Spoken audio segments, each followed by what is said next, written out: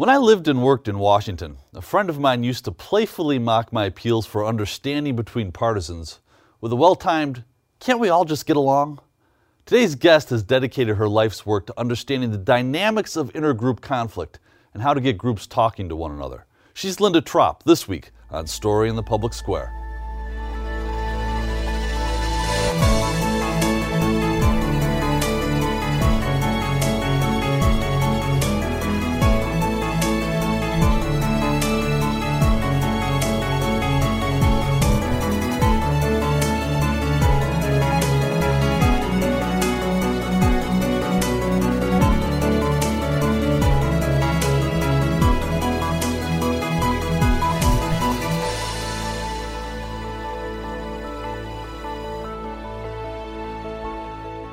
Hello and welcome to Story in the Public Square, where storytelling meets public affairs. I'm Jim Ludis from the Pell Center at Salve Regina University. Alongside me is my friend and co-host G. Wayne Miller of the Providence Journal. Each week we talk about big issues with great guests, authors, scholars, artists, and more to make sense of the stories that shape public life in the United States today. To help us this week, we're joined by Dr. Linda Tropp, Professor of Social Psychology at the University of Massachusetts. Linda, thank you so much for being with us. It's a pleasure. So, we want to talk to you about your work, but I also want to talk to you a little bit about how you got into this work, and in particular, your upbringing in Gary, Indiana. And I will resist the temptation to burst into the song from The Music Man, Yeah. but talk to us about how that experience shaped your professional interests. Yeah, well, you've done your homework, and I would say, Gary, Indiana had a really strong formative influence for me because when I was growing up there, it was probably about 80 to 85% black. It was a very major site of black migration up north during the Great Migration for a lot of work in the steel mills, and Gary was a big steel city. But one of the things that happened was that as black people moved in, as in so many places in our country, white people started moving out. And so not only did the population start declining, but it became a large proportion black relative to what it had been before. And so by the time I grew up there, I was living as a white minority in a predominantly black city. And I just remember not only sometimes being perceived or treated differently because of my race, but also recognizing that there were some broader social issues at play. That, it might have been hard for me to be teased for being white, but at the same time, I could see the differences between, say, driving 5 or 10 minutes into one direction and seeing a lily white, cornfields communities on the one hand, and then driving 5 or 10 minutes in the other direction of where I grew up and seeing a lot of urban blight and a lot of people struggling because there was no economic infrastructure left. What were some of those other social issues that you mentioned, though, that sort of you were aware of? Well, so I was growing up in Gary in the 70s and 80s, right? And so if you think at a demographic level, Gary, Indiana had I believe the highest murder and crime rates per capita of any city in the continental U.S., probably Alaska and Hawaii as well. Yeah. And so, you grow up in that type of environment, and you're very aware of crime, you're very aware of safety issues, and you're very aware of people trying to protect you from those challenges outside of your home. And so I felt like in some ways, my life was a little bit restricted. I remember only once in my childhood my father raising his voice at me at all, and it was because I got home a little beyond what he considered sundown because he was concerned for my safety. And then I remember other experiences later in life that I think kind of grew out of those early experiences where I ended up going to high school in Chicago. And I remember at one point taking the bus from the south side of Chicago up to downtown Chicago. And my first thought, this was a couple of years after I'd been away at college, and my first thought was, wow, I'm the only white person on this bus. And what struck me right after that thought was, I've been on this bus 100 times before and I never had that thought. It was only after going away to a predominantly white college and then coming back did I feel you became aware of that difference in a different way. So I want to just sort of draw the connection though for our audience. Explain what you do as a social psychologist and how that experience growing up as a white person in a predominantly black community has informed that work? Absolutely. So yeah, a lot of what my research pertains to is how group membership affects how we see and experience our relations with other people. So we can think about that in terms of racial and ethnic relations. What role does group membership play in how we feel in relation to others, what we think in relation to others, whether members of different groups are likely to perceive or experience the same social context the same way or in different ways. And one of the things that I think for me that I've learned to think about as I teach and continue to do research in this area is what I often share with my students, which is that our perceptions of the world are so much a function of our lived experience. And so if we're only accustomed to kind of one way of life, living in one community where we don't have the presence of other communities that might share different viewpoints or perspectives, then we might think that our way is the right way or the only way. But I think I had some distinct experiences in my youth in being a minority in a majority Black context where I at least got some insights into the experiences of Black Americans in this country that many white people may not have had. So much so that I remember, when I later then went to college, I guess I was homesick because I actively tried to befriend a number of Black women on my college campus. And I only found out years later that the impact that had when I spoke with them, like in our senior year, because there were also a lot of racial tensions on our campus. Interesting. So practically speaking, because your work is research, but also it's very practical as well, how do you bridge those gaps in relationships between different groups? Yeah. Racial groups or ethnic groups. Yeah. And I realize it's a long answer here, and take as long as you want. Okay. But it's fascinating and it's important work. So how do you bridge that gap? Yeah, so just to kind of frame this discussion, what I often try to do is think about where the breakdowns occur in communication or understanding between groups. And so if you think about the broader contact literature, the broader research literature on what happens when members of different groups interact with each other, there are kind of a couple of streams that we can think about. On the one hand, there's a very long-standing literature on what we can do to actively structure situations in ways that might promote positive outcomes of contact between groups. So these are often called optimal conditions for contact that have been around since Gordon Allport's writings about this in the 1950s in his classic book, The Nature of Prejudice. And when you say contact, what does that mean? Contact, so when I'm referring to contact, and thanks for asking, because it's actually a bit contested depending on discipline. So when I'm talking about contact from the psychologist's perspective, I'm talking about actual face-to-face interaction between members of different groups. And sometimes, in other disciplines, even in the social sciences, like political scientists or sociologists, they might use the term contact to refer to coexistence, sharing space, being in the same environment, where you might study relations between groups in terms of their proportional representation, in neighborhoods or in communities or in schools.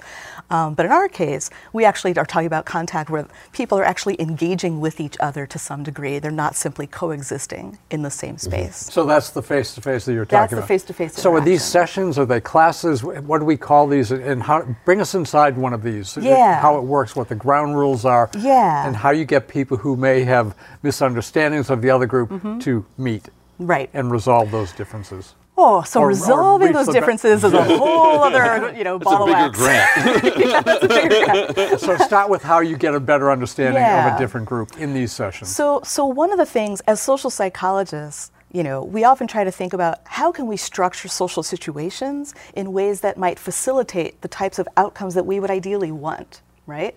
So using that approach, there's those optimal conditions that we might be able to kind of infuse in the contact situation in any circumstance, and I'll describe some examples in a moment, in any circumstance where members of different groups are interacting with each other. And these types of conditions involve things like establishing equal status between groups within the contact situation. So even if they are, of different statuses or have different power relations outside of the contact situation, that when they are brought together in the contact situation, they are treated and regarded as equals. We can also think about another condition being institutional support, that there are authorities, laws, norms, and customs of the institution for that context or that contact setting that is basically saying, yes, you should interact with each other and you should interact as equals, okay? So you can think about examples such as being in a classroom where whether through numerical representation, that there's a critical mass of students from different backgrounds represented instead of one being alone or having token status in that context. You can think about institutional support being where, you know, the teachers and school staff and the administrators like highlight the value of lots of different groups through postering on the walls, represent different cultures, ethnicities, and racial backgrounds, either through examples in the curriculum, through the examples brought up in class discussions, that all those kids have equal opportunities to participate in class discussions, use the resources of the school, whether it's books or asking you know, for support through counseling, whatever it happens to be, you know, computer and book access, all of those types of things. And then there's two other types of conditions that we can kind of try to infuse in the contact situation, which include things called common goals and cooperation, that members of those different groups try to work together cooperatively toward common goals. And that's often referred to jointly as interdependence, whereby the members of those different groups really need to work together and rely on each other to achieve their shared goals. And that can work outside of the classroom. This doesn't have to be confined to education. No. So some common examples from education might be cooperative learning strategies, where kids break down into groups, learn pieces of the lesson, and then teach each other. That would be an interdependent type of teaching. But what about outside of the classroom? Yeah, Give you an can example. think about kind of community programs where, you know, even in a segregated metropolitan area, where you can have people from different neighborhoods representing different ethnic, racial, religious backgrounds come together to decide on community art projects where they want to like have murals beautify the space that they all share, pick up or cleanup days in public parks. A cleanup day, yeah. Yep, you can think about mural projects where like what types of art do we want to have, who do we want to have depicted, and then let's all work together to paint it. So a lot of that again is the face-to-face. It's being with a member of that other group, not... Yeah, and I think you can also say how, you know, you can envision how having those face-to-face experiences basically provide more inputs beyond just the stereotypic representations of groups that exist in the broader public sphere, right? Because if all we have are those broader ideas of what people are like, but no actual lived experience with them, we might be more likely to rely on those stereotypes when we think about members of other groups or perceive members of other groups, rather than being able to say, wait, I don't know if that stereotype's necessarily true because I have these other experiences to inform my views. We need to take a quick moment for station identification. This is Story in the Public Square, where storytelling meets public affairs. An audio version of this show can be heard 4 times every weekend on Sirius XM Satellite Radio's popular Politics of the United States. That's the POTUS channel, number 124. We produce Story in the Public Square with a great crew at Rhode Island PBS, and we're lucky to work with them. I'm Jim Ludis. On most days, you can find me running the Pell Center at Salve Regina University in beautiful Newport, Rhode Island. If you want to connect with me on Twitter, you can do so at JMLudis. Joining me as he does every week in the co-host chair is my friend G. Wayne Miller, who is an award-winning journalist with the Providence Journal and the author of 17 books, including the recently published Kid Number 1. You can find Wayne on Twitter too at G. Wayne Miller. And our guest this week is Dr. Linda Tropp, professor of social psychology at the University of Massachusetts. She's on Twitter at Linda Tropp, Tropp. Am I oversimplifying it to say that it's about balancing power relationships and actually getting to know other human beings as human beings?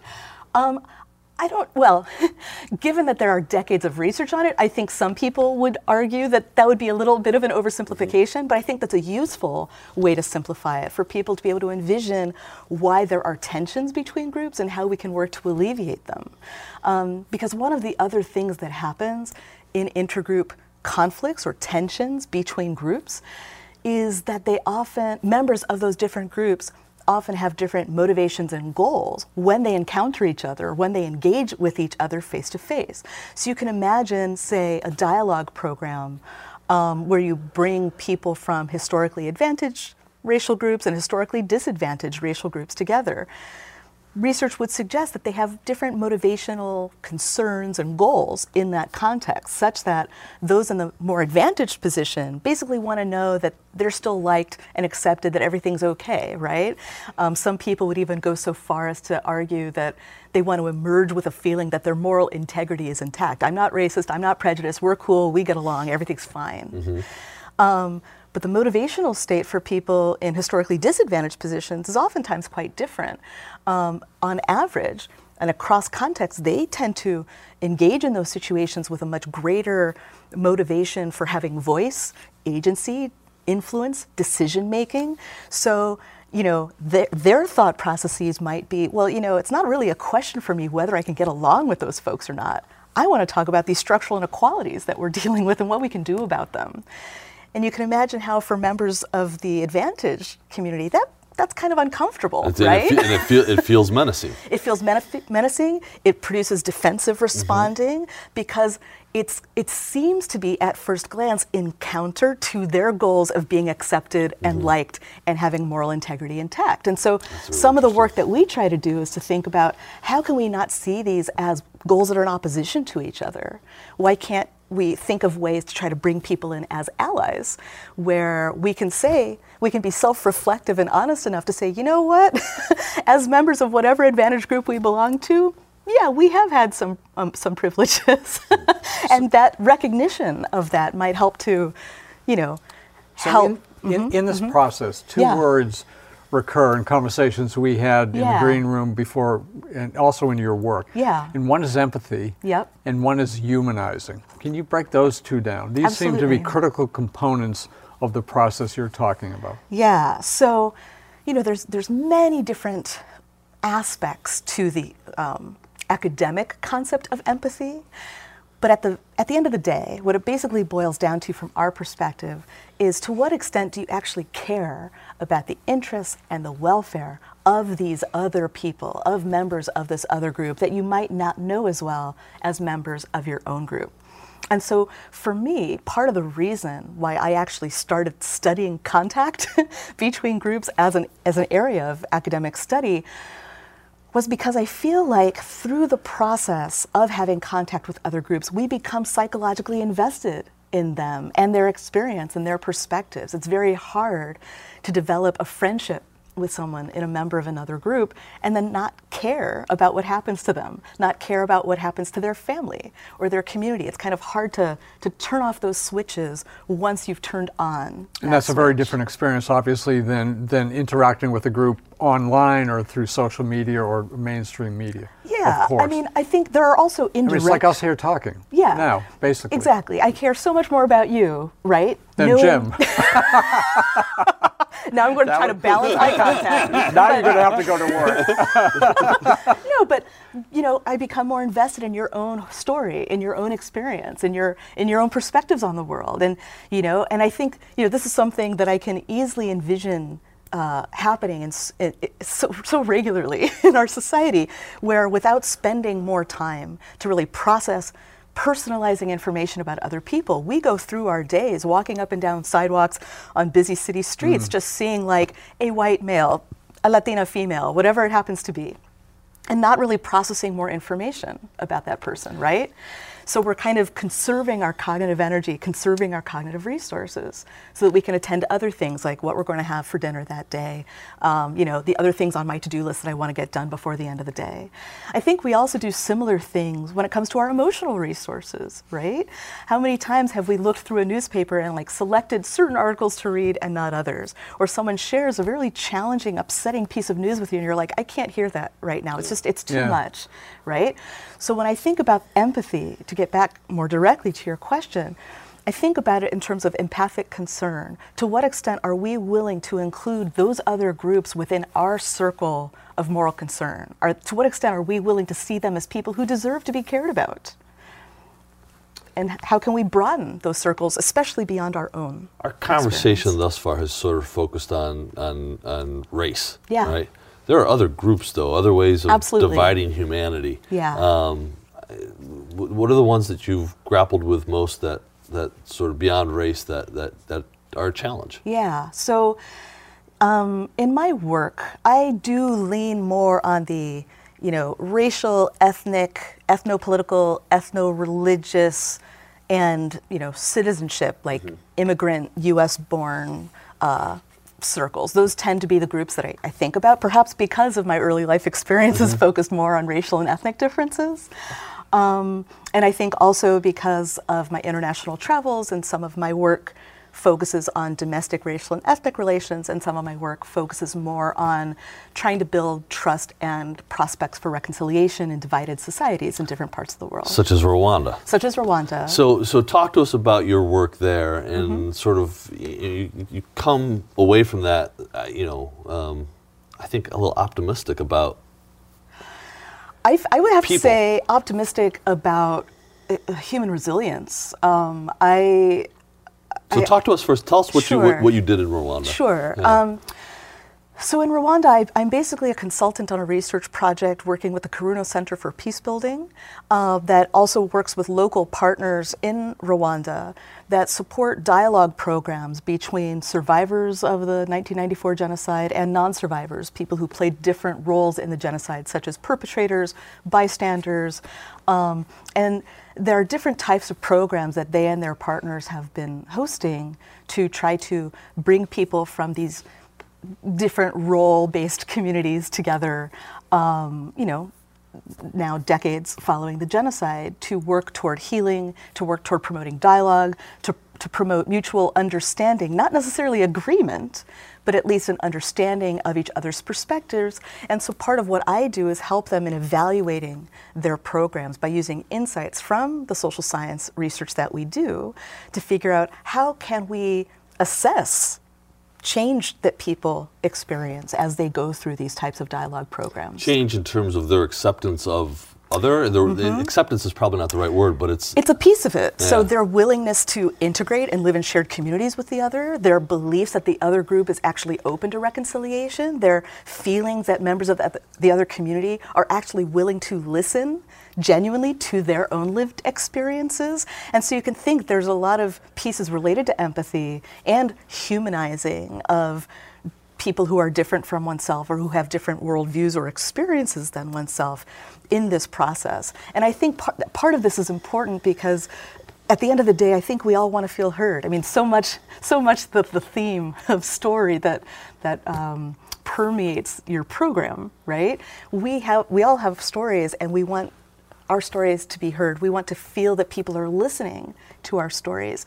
And so to the extent that that happens, we might be in turn more willing to empathize, more willing to listen to other people's stories. Okay, so when I got the notes from Wayne from his pre-interview with you, I'm reading the material about Rwanda, and then the very next section is about domestic politics and how you don't want to go there. And it's a little gallows humor, but I'm thinking, okay, Rwandan genocide, we're good, but domestic politics is not something that you're comfortable, because there are these incredible divisions and group identities. Bitter political divisions. Absolutely. And I just want to sort of explore the contrast between ethnic genocide and American domestic politics, and why that's so much harder for you at this point. So, I feel there's a part of me that feels like I should just hang my head in shame. But honestly, I think for me, part of the challenge is that so much of as I see it, as a private citizen, not necessarily as an academic, but as a private citizen, I think so much of the political rhetoric that pervades our public discourse today is focused on winning an argument, is focused on having the soundbite that goes viral, is focused on the quip that puts down the other group in the most snarky and effective way possible. It's the zinger of a tweet. It's the zinger, yes, it's the zinger of the tweet. And I don't think that is the most effective way to build empathy and a sense of rehumanization of the other, right? So now there are some very successful programs that have brought together groups like different political or ideological groups together for dialogues. BetterAngels.org Better Angels being is one. one of those. Yes. I have not heard of them, but maybe you can briefly describe what they do. So basically, they take the same types of principles that we've been talking about around, creating a context where there's equal status, working toward mutual understanding, kind of that common goals that's done, through engagement with each other, kind of setting the stage to have spaces for those types of exchanges that are likely to promote more positive intergroup attitudes or dispel stereotypes. Or conservative exactly, and between people from different ends of the political spectrum. Another example would be Hands Across the Hills, which is an initiative also in related partnership to the Karuna Center with whom I work, where they've brought together people from our generally progressive, liberal Western Massachusetts areas with people who were Trump supporters in Kentucky, and they visit each other, and I was fortunate. Did they achieve any degree of success? Absolutely, absolutely. They've had some moments, of exchange where they visit each other's homes, and home communities, and I think what those spaces allow for is really a greater investigation of, what are our genuine fears? What are our genuine concerns about our own lives, about the future of the country? We don't really have that space. No, in we don't usually have that dialogue, that discussion. Right. And especially when we think about how since like FCC rulings, since the 1980s, there's a proliferation of news outlets, right? Where we now choose, we self-select into different communities of news or media consumption, much more than perhaps we did in the past, where there were like the 3 major networks and like similar stories on the news every night. Now we're hearing very different things, and that gives, that's like the perfect firestorm for spiraling into kind of different trajectories of what we believe to be true, what we believe is the way that our society is and should be. And so it kind of creates broader divides for us to try to bridge.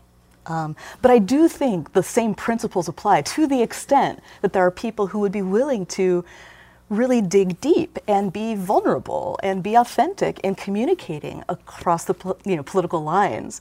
I would be much more open to those types of exchanges because they're real, they're heartfelt, as compared to the and they tweets. Endure too. Well, yeah, because I think it's the same type of thing, so that the next time you read a news article from, an outlet that's different from the ones that you normally read, and I encourage my students to do this, you might have more empathy. It's like, I can see, based on what I've heard from people I know, I can see why they would think that way. Even if I don't agree, I can at least envision another way of being, another way. It is that people a live. wonderful point to leave it on and an important conversation. Linda Tropp, thank you so much for being with us. That's all the time we have this week, but if you want to know more about Story in the Public Square, you can find us on Facebook and Twitter, or visit pellcenter.org, where you can always catch up on previous episodes. For G. Wayne Miller, I'm Jim Ludis, asking you to join us again next time for more Story in the Public Square.